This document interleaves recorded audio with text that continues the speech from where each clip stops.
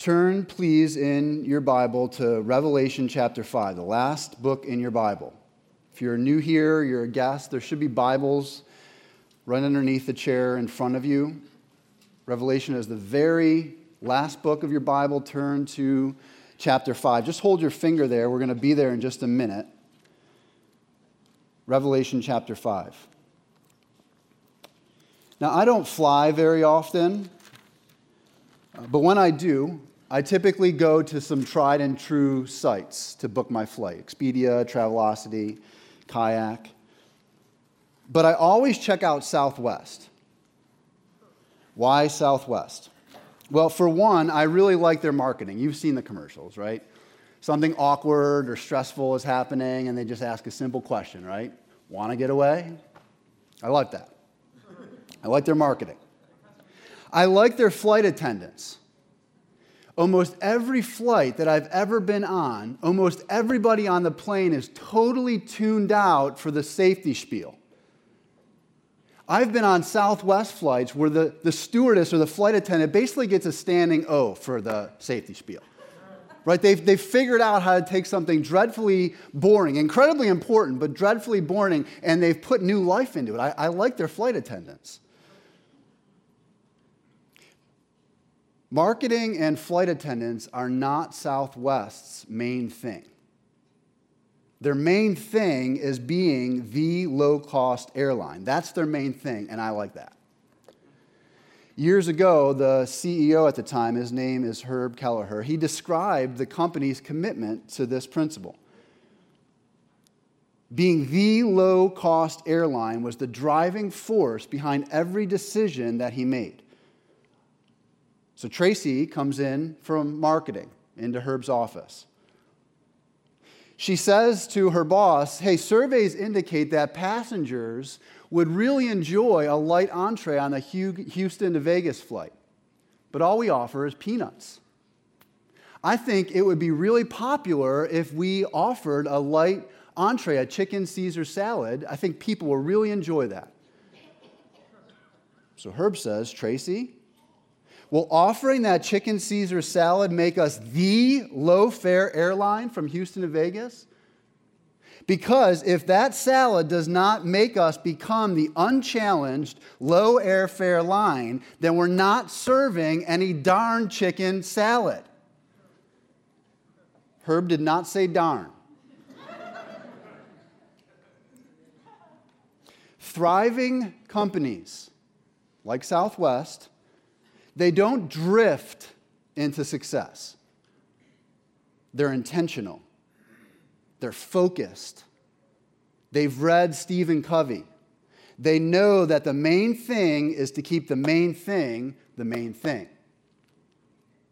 And in the same way, brothers and sisters, Christians, thriving Christians and thriving churches do not drift into maturity, into faithfulness, into fruitfulness. We must know that the main thing is to keep the main thing the main thing. The main thing is Jesus and the good news that he's done to rescue sinners. Today we're continuing in our preaching series called Gospel Culture.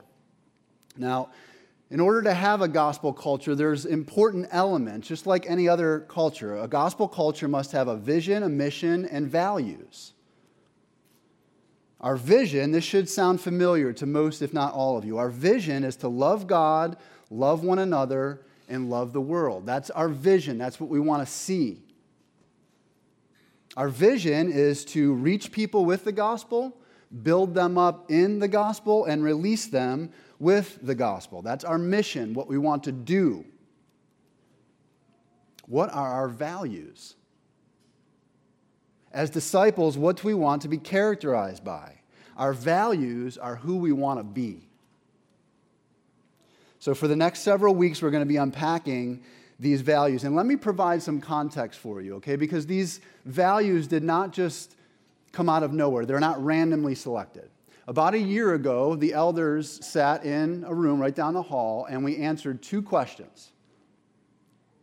First question, if you could clone a mature, healthy, thriving partner of Brandywine Grace and fill the whole church with them, who would that be? Second question, why would you choose that person? What characterizes them? What values do they embody? It was awesome. It was so fun to do that exercise. So many of your names were mentioned. We could have done this for hours, just mentioning names and what stands out about you all. And eventually we had to stop and we wrote names, literally wrote names on a whiteboard, and then wrote the characteristics, the values that you embody. And eventually we stopped and we said, okay, how can we categorize these values?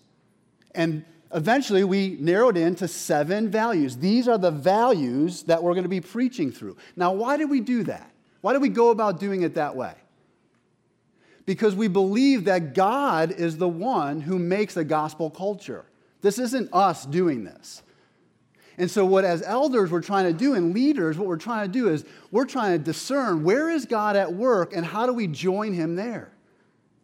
These are the values that we see the Spirit of God embodying in the lives of God's people, and we want to continue to join with what God is doing and pursue these together. These are our core values. And when we stop and try to observe what God is doing, the first thing that we notice is a Christ-centeredness.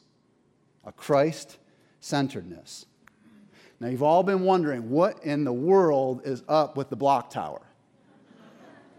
What are we doing here? Each week when we preach on a core value, the symbol of that core value is going to be revealed on these boxes. It's awesome. I'm giddy with excitement, and I am so thankful. This stuff just doesn't happen, right? Like, there are so many people. I just have to thank you guys. So Rachel Abbott, Laura Eberly, Rich Frank, Don Cole, Amy Lynch, Dana Parker, Vicki Russell, Jeff Sheldon, Chris Wilburn, Courtney Zahn, Carol Zilmer. You guys are awesome. I love you because you love this church. And you guys have done an incredible job getting us ready for this series. Now remember Southwest, okay? Let's go back to the main point. Remember Southwest. Thriving companies are intentional, and this is my main point. Thriving Christians and thriving churches must intentionally be Christ-centered. Thriving Christians and thriving churches must intentionally be Christ-centered. Now, sadly, this is not a given. Even though the church should be Christ-centered, oftentimes she's not Christ-centered. I mean, all we need to do is simply read our Bibles, read church history, look around. The fact of the matter is that God's people are prone to getting off-center. We're constantly pressured. We're distracted. We're threatened. We're bombarded day after day. It's a deluge of information. If you've been a Christian for one day, you know how hard it is to keep Jesus at the center of your life. Is that not true? It's hard. So if we're going to thrive, if we're going to flourish, if we're going to mature as Christians, as a church, as a gospel culture, we have to be intentionally Christ-centered. So how do we do that? I'm going to talk about some of the hows, but first we need to have a real crystal clear understanding of why. Why are we supposed to be Christ-centered? 3 reasons. I'm going to offer you 3 reasons this morning. Jesus is worthy of it. The Bible commands it, and the world needs it. Why should we be Christ-centered? 3 reasons. Jesus is worthy of it, the Bible commands it, and the world needs it. We're going to look at each one of these in turn. Now, you should be in Revelation 5. If you've ever wondered what heaven is like, this is a snapshot. The Apostle John is the author of Revelation, and he's writing of the vision that he has as he sees God sitting on his throne. This is what John writes, chapter 5, starting in verse 1. Then I saw on the right hand of him who was seated on the throne a scroll written within and on the back, sealed with 7 seals. And I saw a mighty angel proclaiming with a loud voice, "Who is worthy to open the scroll and break its seals?" And no one in heaven or on earth or under the earth was able to open the scroll or look into it. And I began to weep loudly because no one was found worthy to open the scroll or look into it. John sees God sitting on his throne, the king over all. And in his right hand, he holds a scroll. This is the divine will of the king, the law of the land, God's plan for his people. But no one is worthy to open the scroll, to unlock it. No one's worthy to execute the king's orders. No one's worthy to carry out God's plan for his people. So John weeps. We're doomed.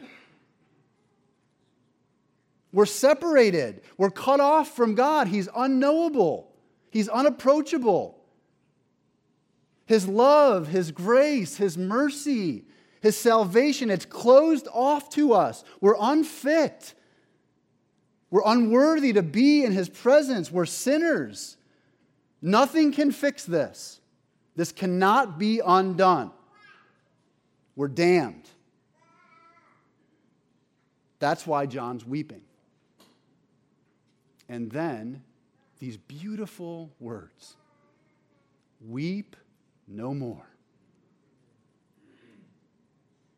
Weep no more, you hopeless. Weep no more, you guilty.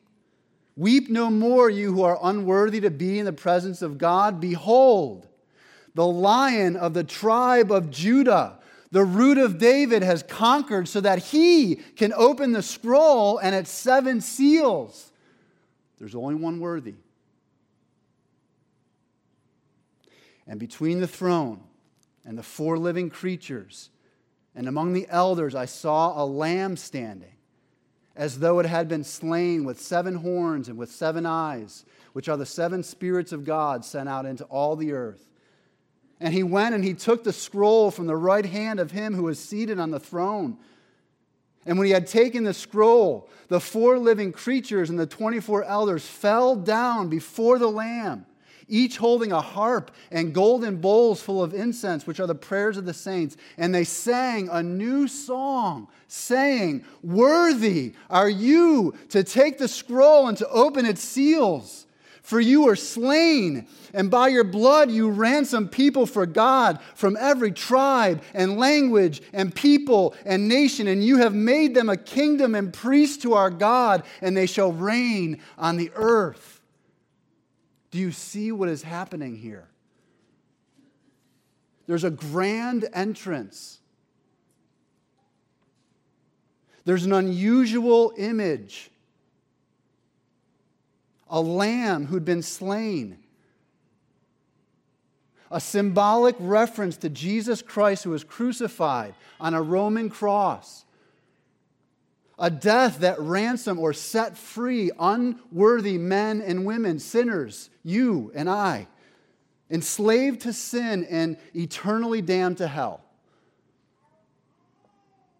And notice, every eye of every creature everywhere in existence is centered in one place, on one person, Jesus, the Lamb. Because he laid down his life as a sacrifice for sins, he's the only one worthy to be front and center. Why should we be Christ-centered? Jesus is worthy of it. There's only one worthy of all creation that has ever existed for all of eternity to be worshiped forever and ever. Why should we be Christ-centered? Because Jesus is worthy of it.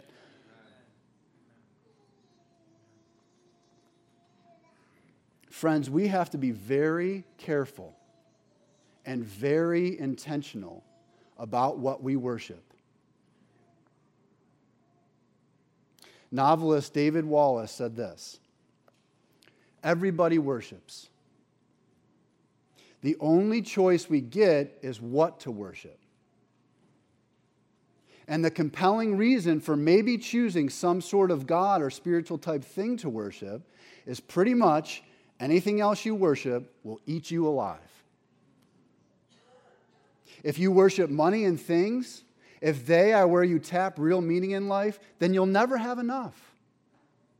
Feel like you never have enough. Worship your body and beauty and sexual allure, and you'll always feel ugly. And when time and age start showing, you will die a million deaths before they finally grieve you. Worship power, you will end up feeling weak and afraid, and you will need ever more power over others to numb you from your own fear. Worship your intellect, being seen as smart, you will end up feeling stupid, a fraud, always on the verge of being found out. But the insidious thing about these forms of worship is they're unconscious. They are default settings. We have to be so careful and intentional with what we worship. Now, as I've been studying and praying, the Lord has laid teens and college age kids on my heart this week.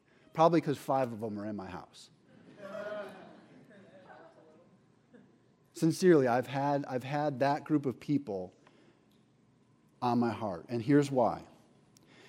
This quote that I just read was from a college commencement speech. So David was talking to kids in that age range. And shortly after he spoke those words, he tragically took his own life. Now, I don't know anything about David Wallace or the demons he faced. I don't know. I don't know if he was a Christian, and I certainly don't believe that because he wasn't a Christian, he took his own life. That's not at all what I'm saying. I'm sobered because he was trying to get this message to young people. I'm sobered because he personally, based on his words and his experience, he personally wrestled with the issue of worship. Be careful what you worship. If you worship the wrong thing, it will eat you alive. We're not joking around here. We all have hopes, don't we? We all have dreams, things that we look forward to, and they vary from person to person. But generally speaking, don't we all kind of hope for the same things? Achievement, success, popularity, acceptance, stability. And we all have fears, things we're afraid of, all of us. Death, crisis, vulnerability, the loss of control, discomfort, loneliness. So what do? We center our lives on the things that we think will deliver us to our hopes and protect us from our fears. We all do this. So we center our lives on money because we believe it will offer us stability and security. We center our lives on power because never again will I be taken advantage of. We center our lives on beauty because finally I'll be paid attention to. We center our lives on sex because at least for a little while I can escape and feel good. And once we center our lives on things that hurt us, we're on our way to crazy. One of the constant battles in our house, I'm sure none of you can relate to this. Phone chargers. This is my laptop charger. And if you could see it, it's got my name Sharpie, but that's gone now. So what I've resorted to, or my wife really, has a label. Some painter's tape. It says Dad, a.k.a. Jason.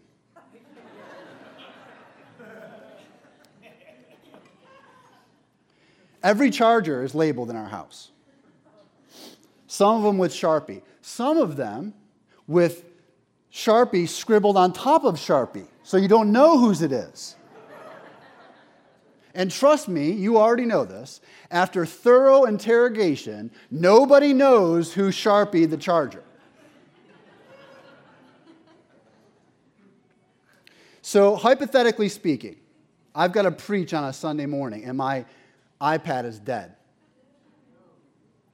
No chargers to be found. They've all mysteriously disappeared. And let's say in desperation, I jam this laptop charger into my iPad. I gotta have it charged. I gotta have what I need. What do? I mess all kinds of things up because this charger was not designed for this device. And I'm telling you, you and I are jamming all kinds of things into our hearts that have no business belonging there. And we're messing a lot of things up, friends. Stability, security, acceptance, belonging, protection, a clean slate, life on the other side of tragedy. We're looking for all the right things in all the wrong places. And I tell you, there's only one place. There's only one person. His name is Jesus. That's where all of the things that we're out there looking for, they're ultimately found in Him. I told you that we listed out some names of partners, and one of the names that we listed was Shelley Yost. I love Shelley. And more importantly, Shelley loves Jesus. And I think if we were to ask Shelley, how do you do that? Like, how do you actually practically be a Christ-centered person? I think she would probably say something like this: I spend time with Jesus. I just spend time with Him. Every day I read His Word. I pray about everything. I spend time with His people. I try to love other people, imperfectly, but I try to love other people the way Jesus has loved me.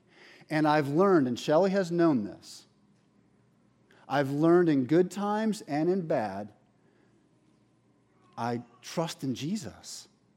I stay close with Him. How do we become Christ-centered people? How do we do it? We spend time with Him. Because what you love, you will naturally spend time doing. It's so true. And what you spend time doing will eventually shape the life that you lead. If we spend hours scrolling Instagram and Snapchat and watching YouTube and consuming news on current events, the stock market, binge watching Apple TV, our lives are shaped by what we give our time and attention to. That's how it works. And so if you're going to be Christ-centered, if I'm going to be Christ-centered, you have to spend time in His Word. You have to pray about everything. We've got to spend time with His people. We've got to try to love others the way Jesus has loved us. We've got to be like Shelley. That's how we cultivate a Christ-centeredness. If we're going to thrive as a church and as Christians, we must intentionally be Christ-centered. The first reason is that Jesus is worthy of it. Secondly, the Bible commands it. Why should we be Christ-centered? Because the Bible commands it. Now, there's a lot of different Bible texts that we can go to. For the time's sake, let's just consider two. First, look at Luke chapter 24. We're bouncing around a little bit today. This will be on the screen. Don't worry about having to get there too quickly. Luke chapter 24. At this point in Luke's gospel, Jesus has risen from the dead. And He's walking with two of His disciples on the way to a town called Emmaus. But they don't know it's Jesus. You guys know this story. Okay, they just think He's an ordinary guy, and they're recounting to Jesus the things that have happened in Jerusalem over the last several days. And when they get done telling Jesus all that they want to tell Him, Jesus says this: "O foolish ones, and slow of heart to believe all that the prophets have spoken. Was it not necessary that the Christ should suffer these things and enter into His glory?" And beginning with Moses and all the prophets, he had interpreted to them in all the scriptures the things concerning himself. So here we see Jesus' hermeneutic, what he understands the Bible to be saying, the way that he interprets his Bible. And when he says Moses and all the prophets, that's shorthand for the whole Old Testament, the Bible that he had at that time. So while they're walking, Jesus is pointing out from all portions of the Old Testament all of the things that spoke about the Messiah, his suffering and his resurrection. In other words, he showed them how the Old Testament was Christ-centered. Look at 1 Corinthians 15. Paul, writing to the church at Corinth, chapter 15, starting in verse 1. Again, this will be on the screen, so don't panic that you're not there yet. Paul writes, "Now I would remind you, brothers, of the gospel I preached to you, which you received, in which you stand, and by which you are being saved, if you hold fast to the word I preached to you, unless you believed in vain. For I delivered to you as of first importance what I also received, that Christ died for our sins in accordance with the Scriptures, that he was buried, that he was raised on the third day in accordance with the Scriptures, and that he appeared to Cephas," that's Peter, "then to the 12. So of all the issues, and there were lots of them, Kenny referenced them last week, right? Of all the issues in the church at Corinth that Paul was trying to address, he says there's only one that rises to the level of first importance: the gospel, the good news of what Jesus did to rescue sinners. So under the inspiration of the Holy Spirit, Paul teaches us that Jesus' death for sins, his burial, and his resurrection is the matter of first importance. The Bible commands us to be Christ-centered. Now, one of the things I love about this church is its growing humility. I was with a bunch of leaders last Sunday afternoon, and one of them just came out with it. Just put it right out there. I got to deal with my love of money. The love of money keeps me from being Christ-centered. So I think, as I survey our church, we're growing in discerning where we're off-center. But as a church, I'd say we have room to grow in discerning something much more subtle. Something that on the surface seems much more noble. Something that causes us to take our eye off the ball. And that thing is the fixation on other important, even biblical topics. How Christians should be involved in politics. The church's role in the pro-life movement. Racial reconciliation. Education. What the Bible teaches about marriage, parenting, and singleness. What music we should and shouldn't listen to. What movies we should and shouldn't watch. Sexuality. The roles of men and women. Engaging with the LGBTQ plus community. The different views on creation, the inspiration of Scripture, the end times. And you know as well as I could keep going. Now, I've heard the arguments, and I am with you.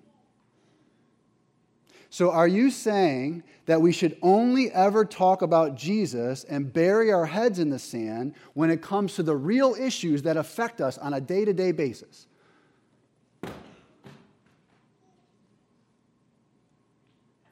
Isn't it the church's responsibility to disciple its members on responding to and engaging with the culture? Doesn't the gospel have something to say to each and every single one of these issues? The gospel does have something to say. It is the church's responsibility. And no, we should not bury our heads in the sand. My point is that many professing Christians claim to be Christ-centered, but their lives show that they are centered on other topics. And we are not immune to this. What truly captures our hearts and attention is not the gospel, and it's not Jesus. It's something else. And I would love to believe that we as a church would never become one that would completely eclipse Jesus and the gospel. But then I read my Bible and I see in Revelation 20 this very thing happening. Jesus says, "Behold, I stand at the door and knock. If anyone hears my voice and opens the door, I will come into him and eat with him and he with me." Now, I was taught years ago to use this verse in evangelism, and I get it. We're supposed to invite people into a relationship with Jesus. But this text is not an invitation to non-believers. Jesus is talking to the first century church of Laodicea. The door that Jesus is knocking at is not the door of the unbeliever's heart. The door that Jesus is knocking at is the front door of the church. And the place where he should be front and center has kicked him to the curb. Rich, prosperous, well-dressed, and probably well-meaning women, that's you and that's me, centered their lives on all kinds of things other than Jesus. And friends, I'm telling you, if we are not intentional, we'll do the same exact thing. The church in America has experienced a major shift. Study after study, statistic after statistic proves this. People have migrated to churches that teach and preach what they want to hear on important cultural issues. And just as many or more have migrated completely out of the church. They've seen the division, the pettiness, the tribalism, the smug self-righteousness as we debate other issues. And they're like, I'm out of here. Can we really blame them? There's got to be a better way. There must be a better way. A church that is appropriately centered on Christ should be able to openly discuss, debate, and even disagree with each other on important topics. We should be mature enough to understand and learn from one another. God forbid we learn something from somebody else who thinks differently than we do. We should be able to do this without feeling threatened. We should allow one another space and time to ponder and pray and search the Bible so that we can grow in wisdom.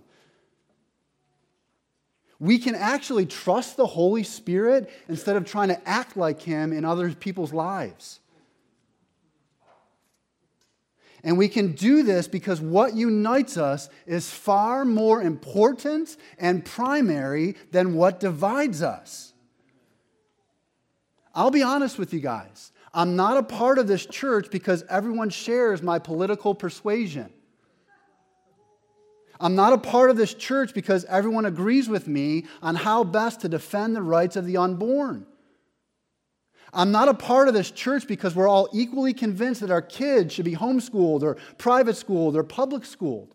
I'm a part of this church because we're committed to rallying around the matter of first importance, Jesus and Him crucified.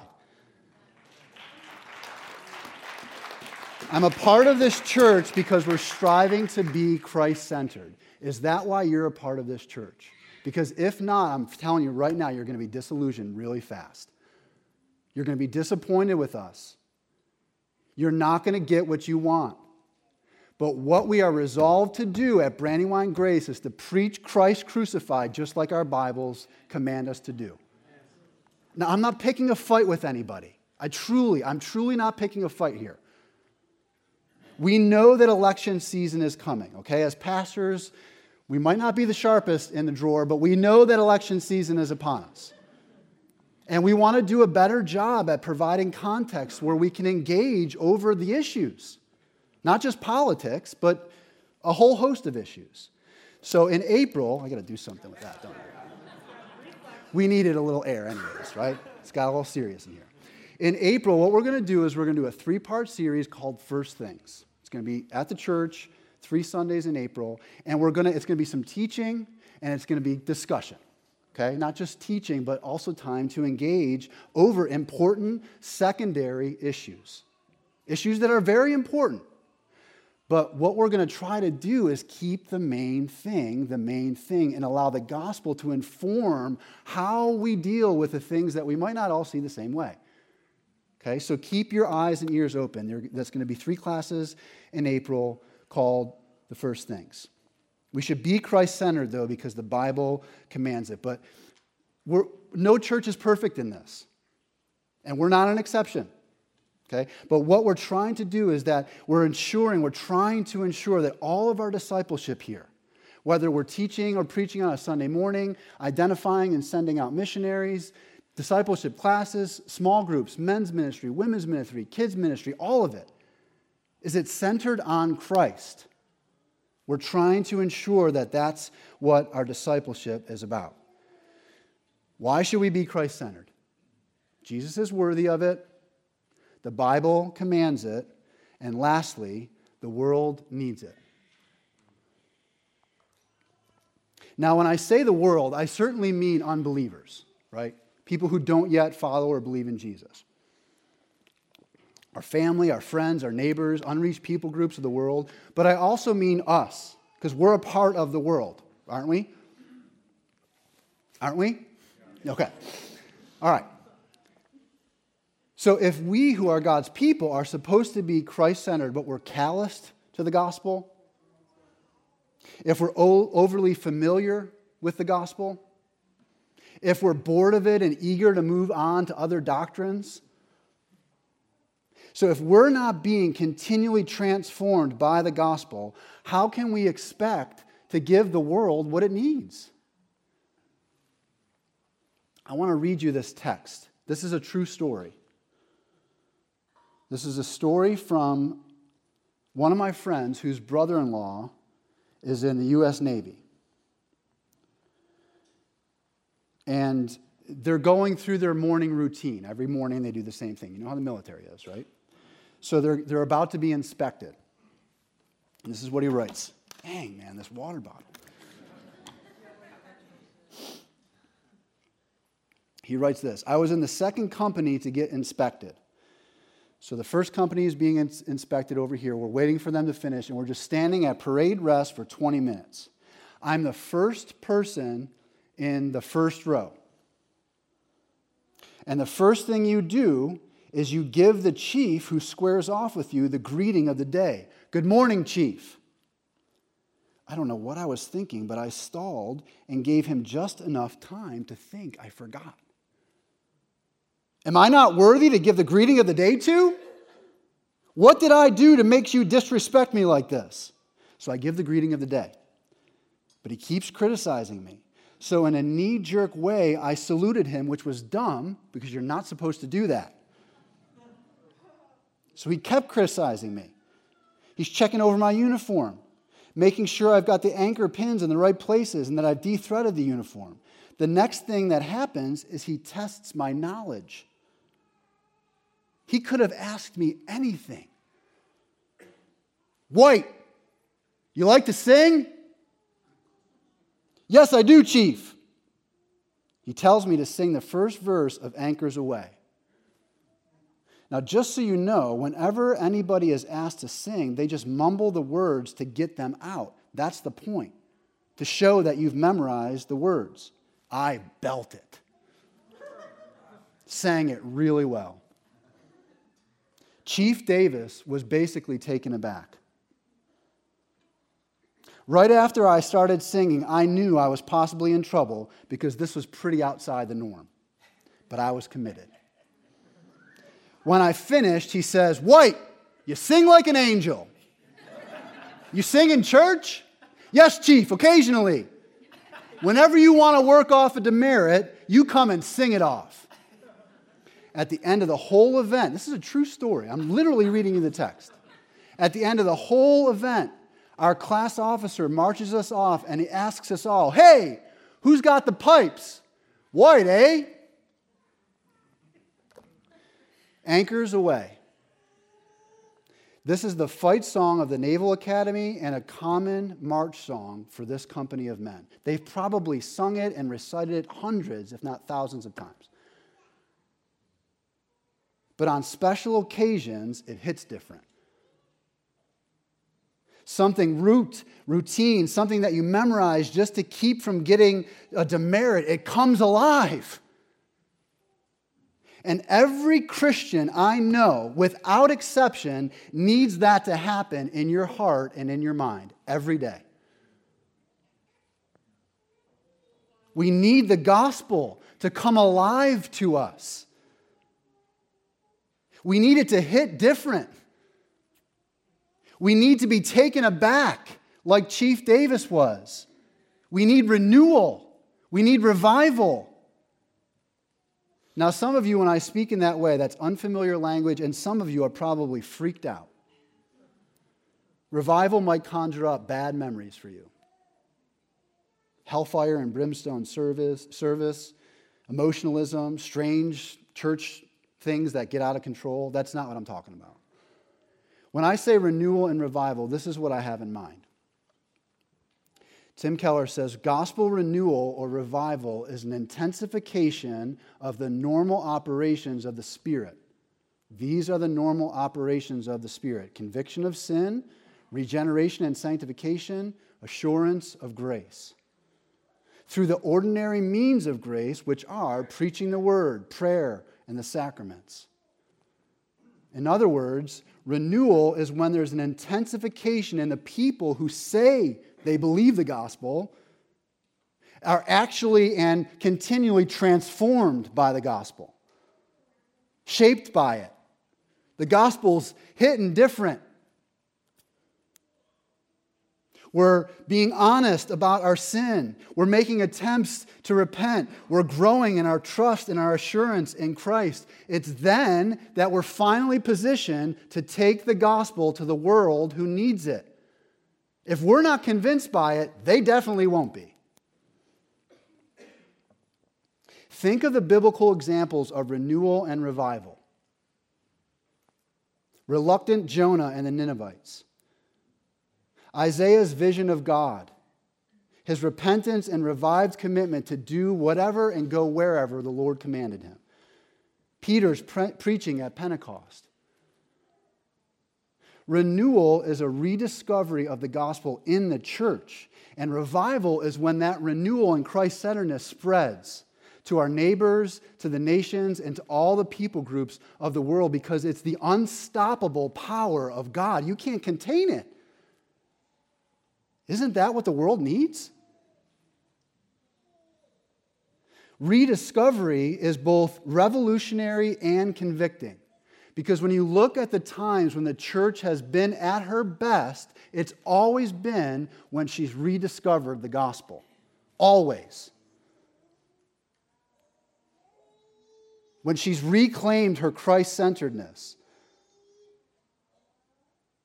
Through preaching and prayer and small group studies, observing the sacraments, confession, repentance, the power of God and the presence of God comes to bear on His people.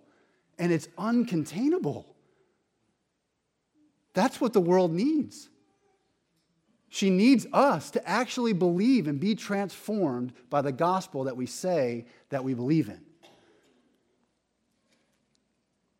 Rediscovery is also convicting because it should humble us. Rediscovery, what does it mean but that the church has lost something?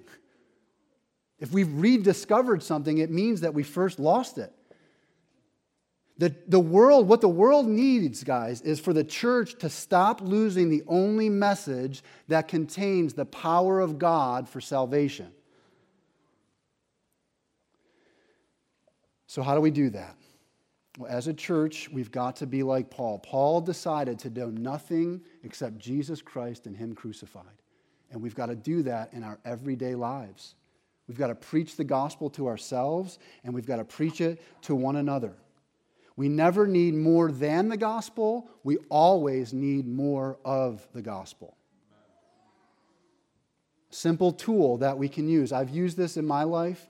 It's very basic and very simple, but it will keep you centered on the person and work of Jesus Christ and the gospel like no other simple book I know. A gospel primer. You can get this on Amazon. This is what the world needs. It needs Christians who are Christ-centered. And there's only one thing powerful enough to keep us Christ-centered, and it's the gospel.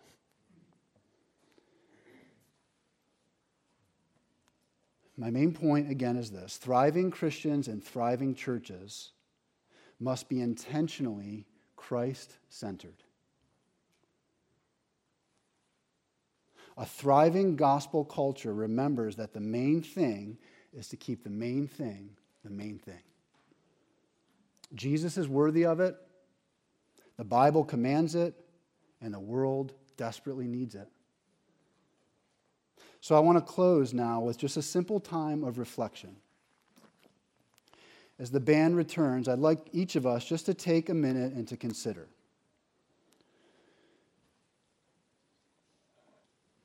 Honestly, before God, have you ever truly made Jesus the center of your life? Have you responded to the gospel? Have you repented of sin and looked to nothing that you yourself can do and trusted only in the work of Jesus Christ, His blood shed on the cross for the forgiveness of your sins? Have you received the gift of God's salvation? I invite you to do that. More importantly, Jesus invites you to do that right here, right now. Others of us might need to recommit to making Christ the center of our lives. Other things have crowded Him out. So let's take a moment just to ask for His forgiveness. And before we start moving and bustling about, let's ask Him to renew us by His grace. Just take a minute now and respond however the Lord is leading you to respond.